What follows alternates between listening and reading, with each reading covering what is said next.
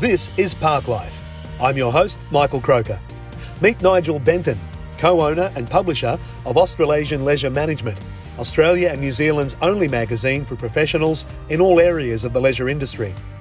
We caught up at the recent Australian Amusement, Leisure and Recreation Association's 2022 conference and showcase. Passionate and fearless in pursuing his goals, we took some time to talk through his industry life so far. Now don't forget, if you're enjoying Park Life, please do take the time to rate, review and share. That all helps in raising the podcast profile. Okay, here we go. Welcome along to another episode of Park Life. We're here at the Alara conference again for 2022. I'm sitting with Nigel Benton, and Nigel, hopefully I get this right, the founder and editor of Australasian Leisure Management. How was that? Close. You got the Australasian right, which is important, but probably not important to Australians because Australians don't really get. Well, why don't you do your own introduction? Australasia is, but Australasia is very important to New Zealanders. So it's funny how that different name plays out in two pretty similar countries. But it is Australasian Leisure Management, yeah? We started as Australian, and then we took over a New Zealand publication. Almost 20 years ago, and then we added the AS in there. Can we just, before we dig into some of your backstory, can we just go and understand what ALM actually is for people that don't know? Yeah.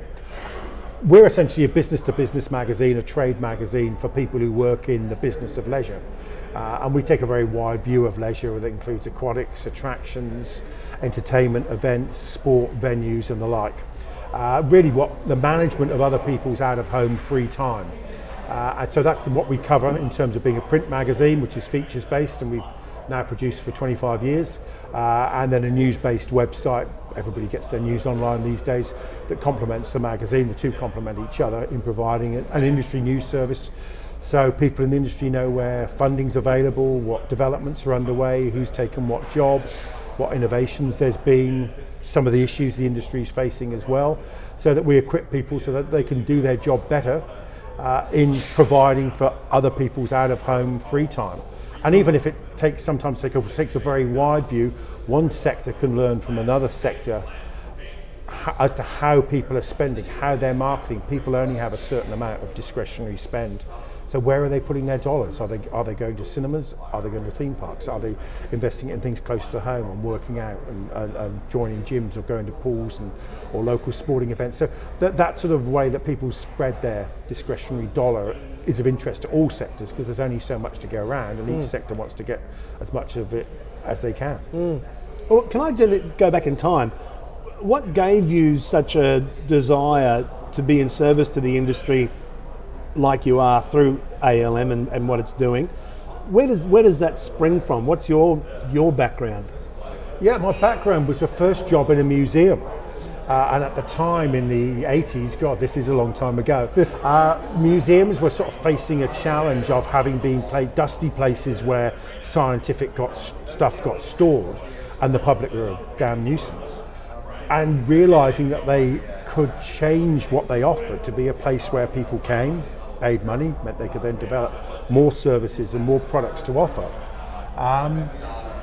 And so it was that transition as they became not a crusty old institution, but a visitor attraction. So that's where I started out. I then worked in tourism, international adventure tourism in the Middle East, which was huge fun. Can we just stop there, because I don't want to get too far ahead too quick. When you say that's a lot of fun, what were you doing there? I was leading adventure tour groups. We scuba dived and snorkeled in the Red Sea. Wow. We sailed on the Nile. We did not sort of pitons and sort of north face of the Eiger type climbing, but we'd climb Mount Sinai.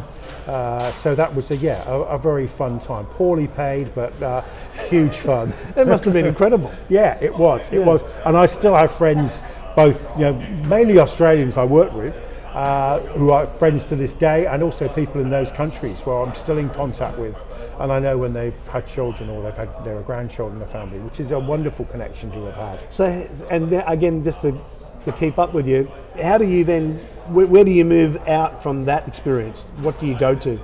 Well, all along I found it quite easy to write about what I was doing. It became a sort of community. Were you journaling? Not really, no.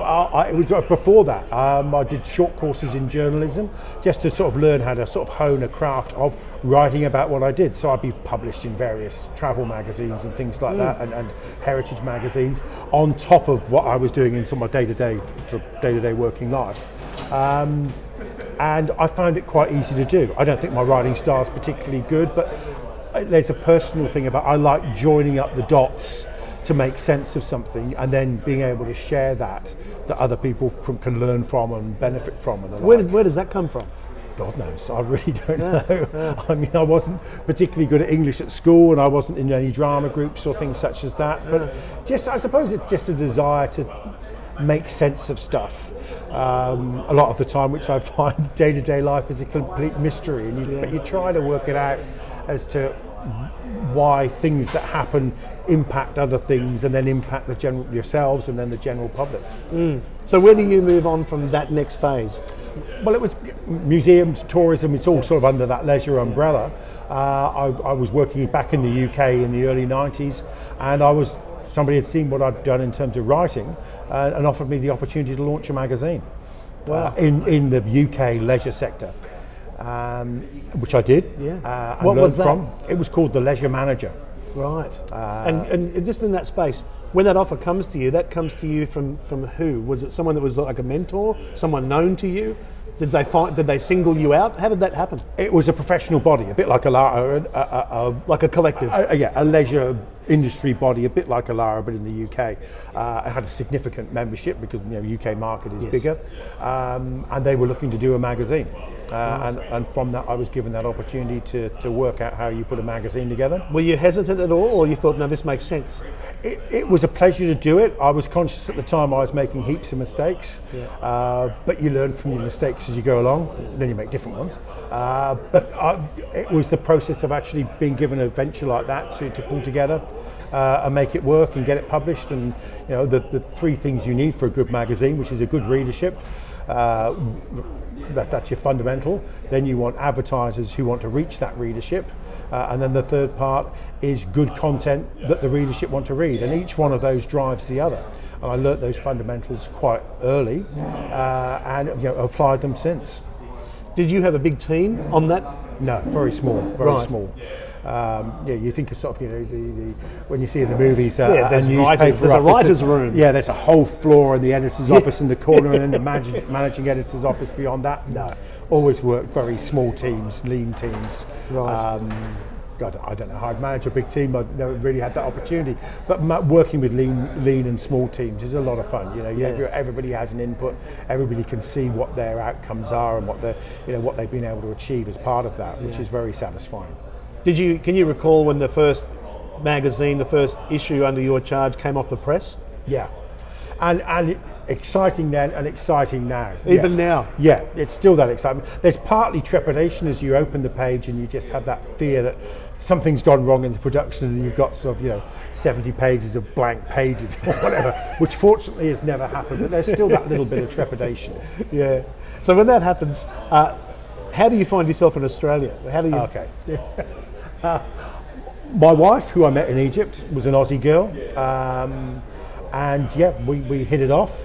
It just sounds unusual. You meet the love of your life, an Aussie girl, while you're in Egypt and you're out of the UK, and she's from down under. It was an unusual set of circumstances. That George Michael song, "Different Corner," we could quite easily, our paths could not have crossed. Yeah. And sometimes you ponder that, and it's those sort of kind of mysteries of life. Yeah. And you think, what would have happened there? But we met. I came out when I was still travelling and stayed with her when she was working in Adelaide. Then we got married, worked in the UK for 4 or 5 years. That was during the time when I launched that magazine. Right. Then our older boy was born, and London is a great place to be single or a couple. Yeah. It's a rubbish place for children. It is. And we thought about what we'll do, and came out to Australia to bring up a family. Did either of you have a plan in terms of what would be the line of work, or you knew I'm going to set up something here that's very similar to what I'm doing? We had a few options that we were looking at. One of them was to do something similar here. I was very mindful that there was nothing in the Australian market like what I've been producing in the UK. I was going to ask you that, yeah. And that was one of about 3 or 4 options I had.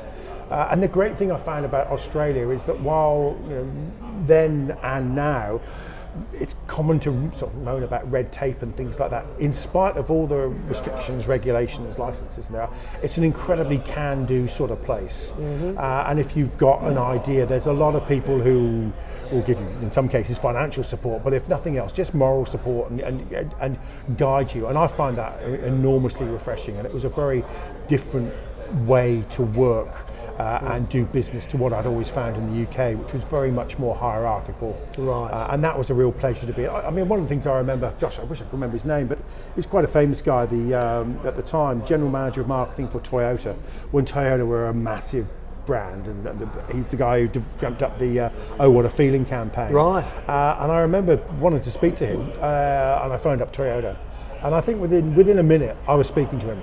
Yeah, you had access there that was quickly. no gatekeepers. There in the UK, it would have taken weeks to get, if you got to speak to the guy at all. And this guy was then quite free with his advice. So why did you reach out to him?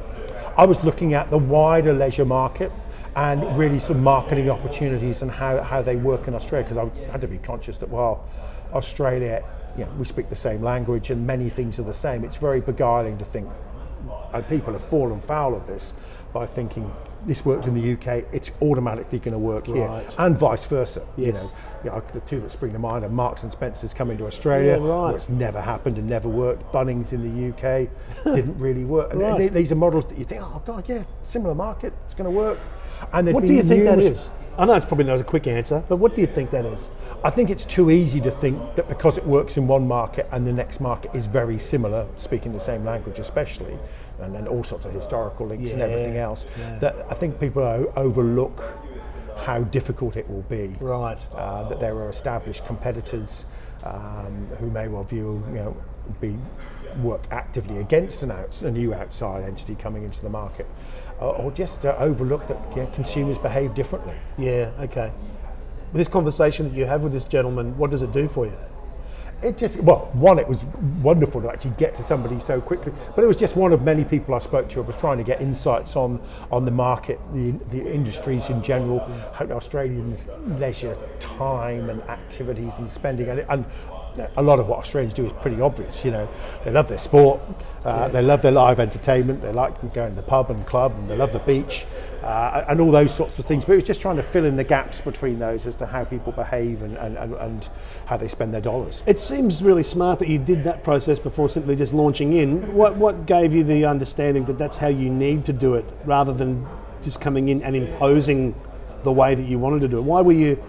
What made you cautious in asking those questions? Because you could have gone the other way and been more cavalier. Yeah, I guess. Yeah, that's true. That's a good question. I guess it's a good lesson in life to ask people who know and not assume that you know it all. Yeah. I guess a bit similarly to some of the examples I've given you about businesses that have failed.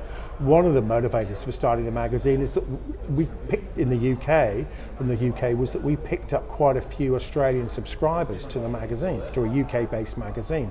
And I'm aware that, Alara looks to the USA with IARPA, or looks to how Europeans are operating in the attractions industry, that there's a lot of sort of cross-sharing of information, cross-pollination, if you like, from one market to another, where people learn from others. So that was one of the things that sort of suggested the germ of an idea of Australians who are subscribing to a magazine in the UK, maybe they'll subscribe to one in their own backyard. So that was one of the motivators. But asking, I guess it's always good to ask advice, isn't it? Whether it's of parents, teachers, mentors, if you're lucky enough to find people who sort of think you've got potential and they will guide you along. That's a good question. I sometimes think I am a bit cavalier with things and do bulldoze things through, but I guess in starting that I did ask people who knew a lot more than me. From the point of conceiving the idea to launching, how long are we talking? I think there was a lot of planning, and then as with any new business venture, there was a go for it, the go for it day. And I think the go for it day was in September '96. and then we launched in February '97. Right. So that was the lead-in time to we thought about this, we've got things in place. Okay, now we're going to do it. Now we're going to target contributors, advertisers, potential readers, and so on. What were your channels of distribution then? How were you getting it out? Direct mail, and we still do. Okay, so it's B2B. Yeah. Direct mail to a subscriber database.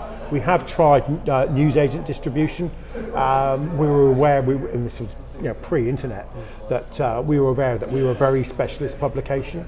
And Australia has a lot of titles. I mean, back then and even now, Australia has a huge number of magazine mastheads per head of population. I think at the time it was the largest per capita in the world. Right. But being a very specialist magazine, we tried it for a while. There were various things that meant that side of it didn't work. Yeah. And it wasn't something we were reliant on. We were always focused on direct mail to industry subscribers, who, it's a very different market from going in to buy, to buy new idea or Time or whatever it might be. Yeah. What was the on release? Was it a slow burn, or was the industry very quick to jump on and say, "Oh, here's a great platform"? Yeah. One of the things that we did from day one was make links with different associations, Elara being one. We were very mindful we needed to hit the ground running, and I've always had a back of the envelope sort of calculation. You need a minimum of 5,000 subscribers, readers, to make a magazine work. That's enough readers to interest the advertisers, and then the advertisers drive the content.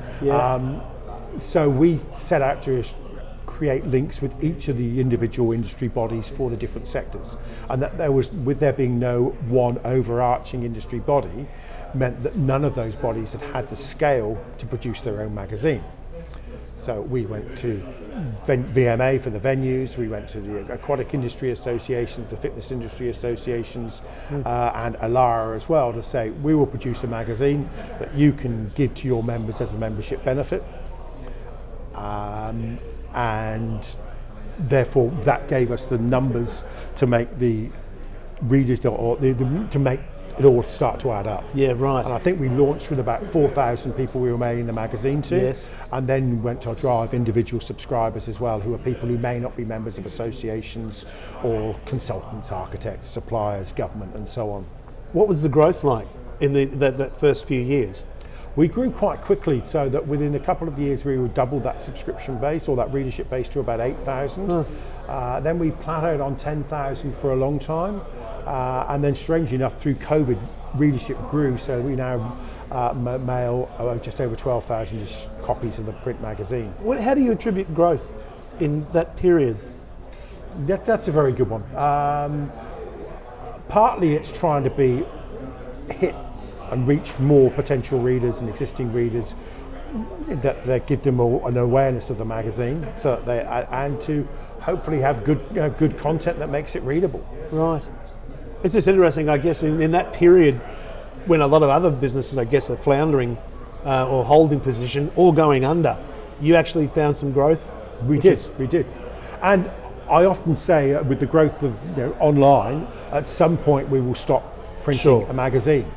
But I probably said that first about 10 years ago, and I still see no point in the near future where we will stop printing. Why is that? It works. It works, and it's still profitable.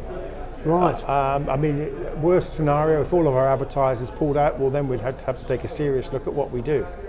But our advertisers, print advertising as well, gives people something tangible. Are you surprised that you've gone the distance still on? I'm pleased. I'm not surprised. I mean, the nature of and how we've differentiated our product between the features-based magazine and news-based website has helped us, because you've seen over the last decade or so how daily newspapers have died for the most part because they couldn't keep up with internet, and then they've moved online. But they, for the most part, many regional papers and things like that don't print at all. The city papers do print, but in far smaller numbers.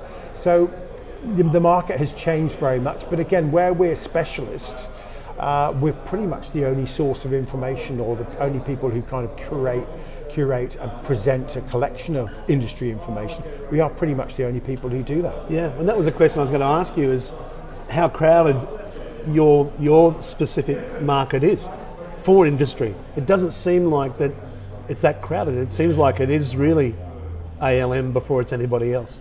Yeah, I mean, we've never truly, there have been some other publications, but we've never truly had direct competitors. Yeah. And sometimes that's a double-edged sword. We can't say our magazine, you know, like the editor or the publishers of the Sydney Morning Herald and the Australian can say our product, our apple, is better than the other person's orange.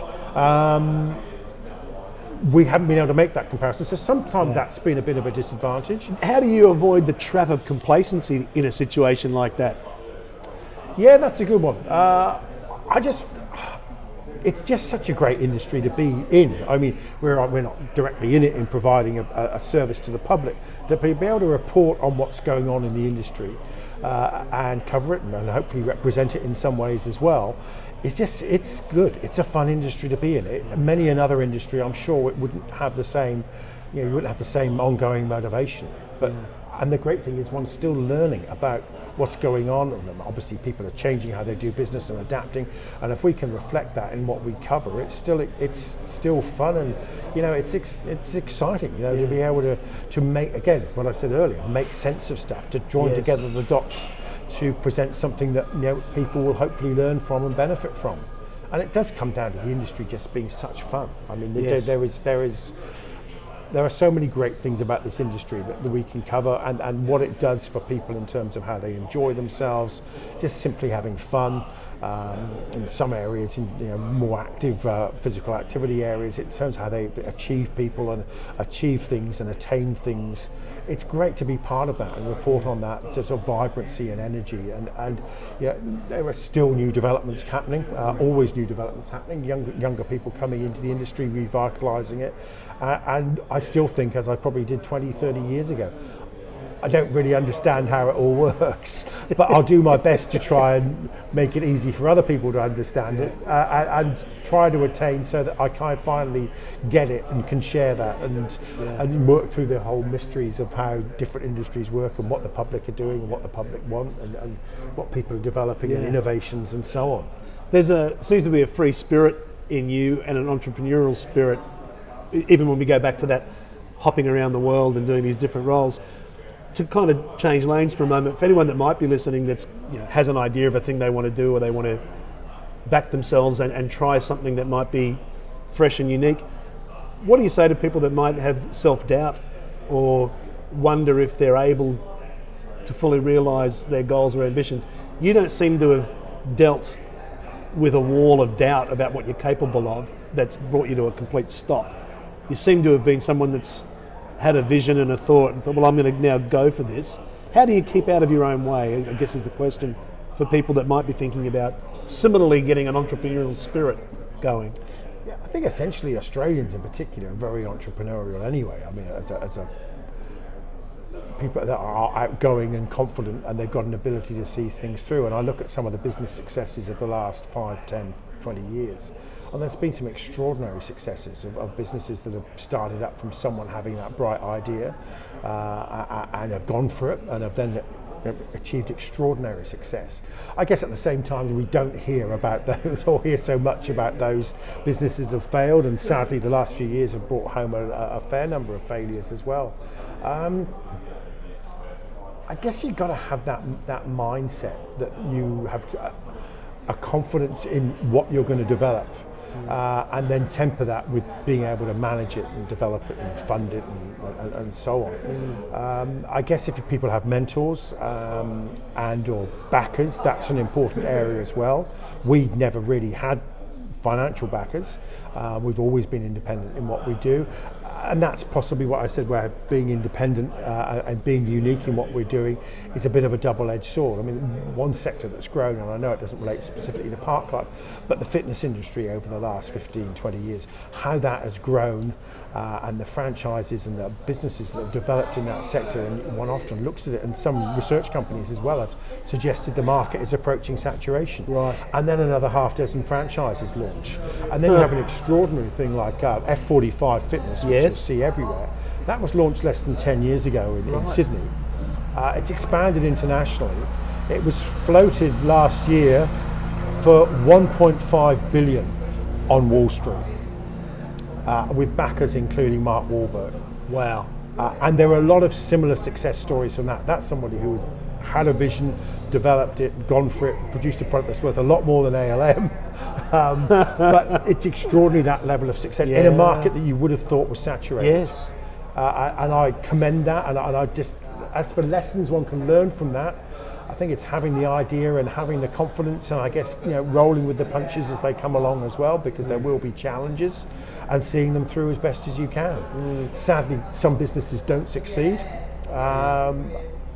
We're in a country where hopefully that means people don't end up destitute and the like, and can then try again in some cases. And some business successes come from people who've been in business, failed again, and then eventually succeeded.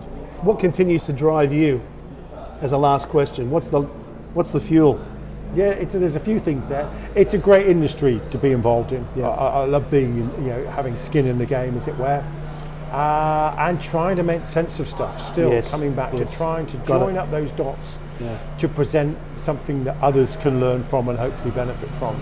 It's been terrific to sit with you. I've been aware of you for many years. I think we crossed paths when I was at Wonderland. That's right. When we yeah. first met, and your name's always been around for as long as I can remember. And to finally get the chance to sit with you and just capture that story is terrific. So thanks for taking time out and being a part of the Park Life series. Absolute pleasure, Michael, and I hope that Park Life continues to thrive. Good on you. Thanks, Nigel. Thanks.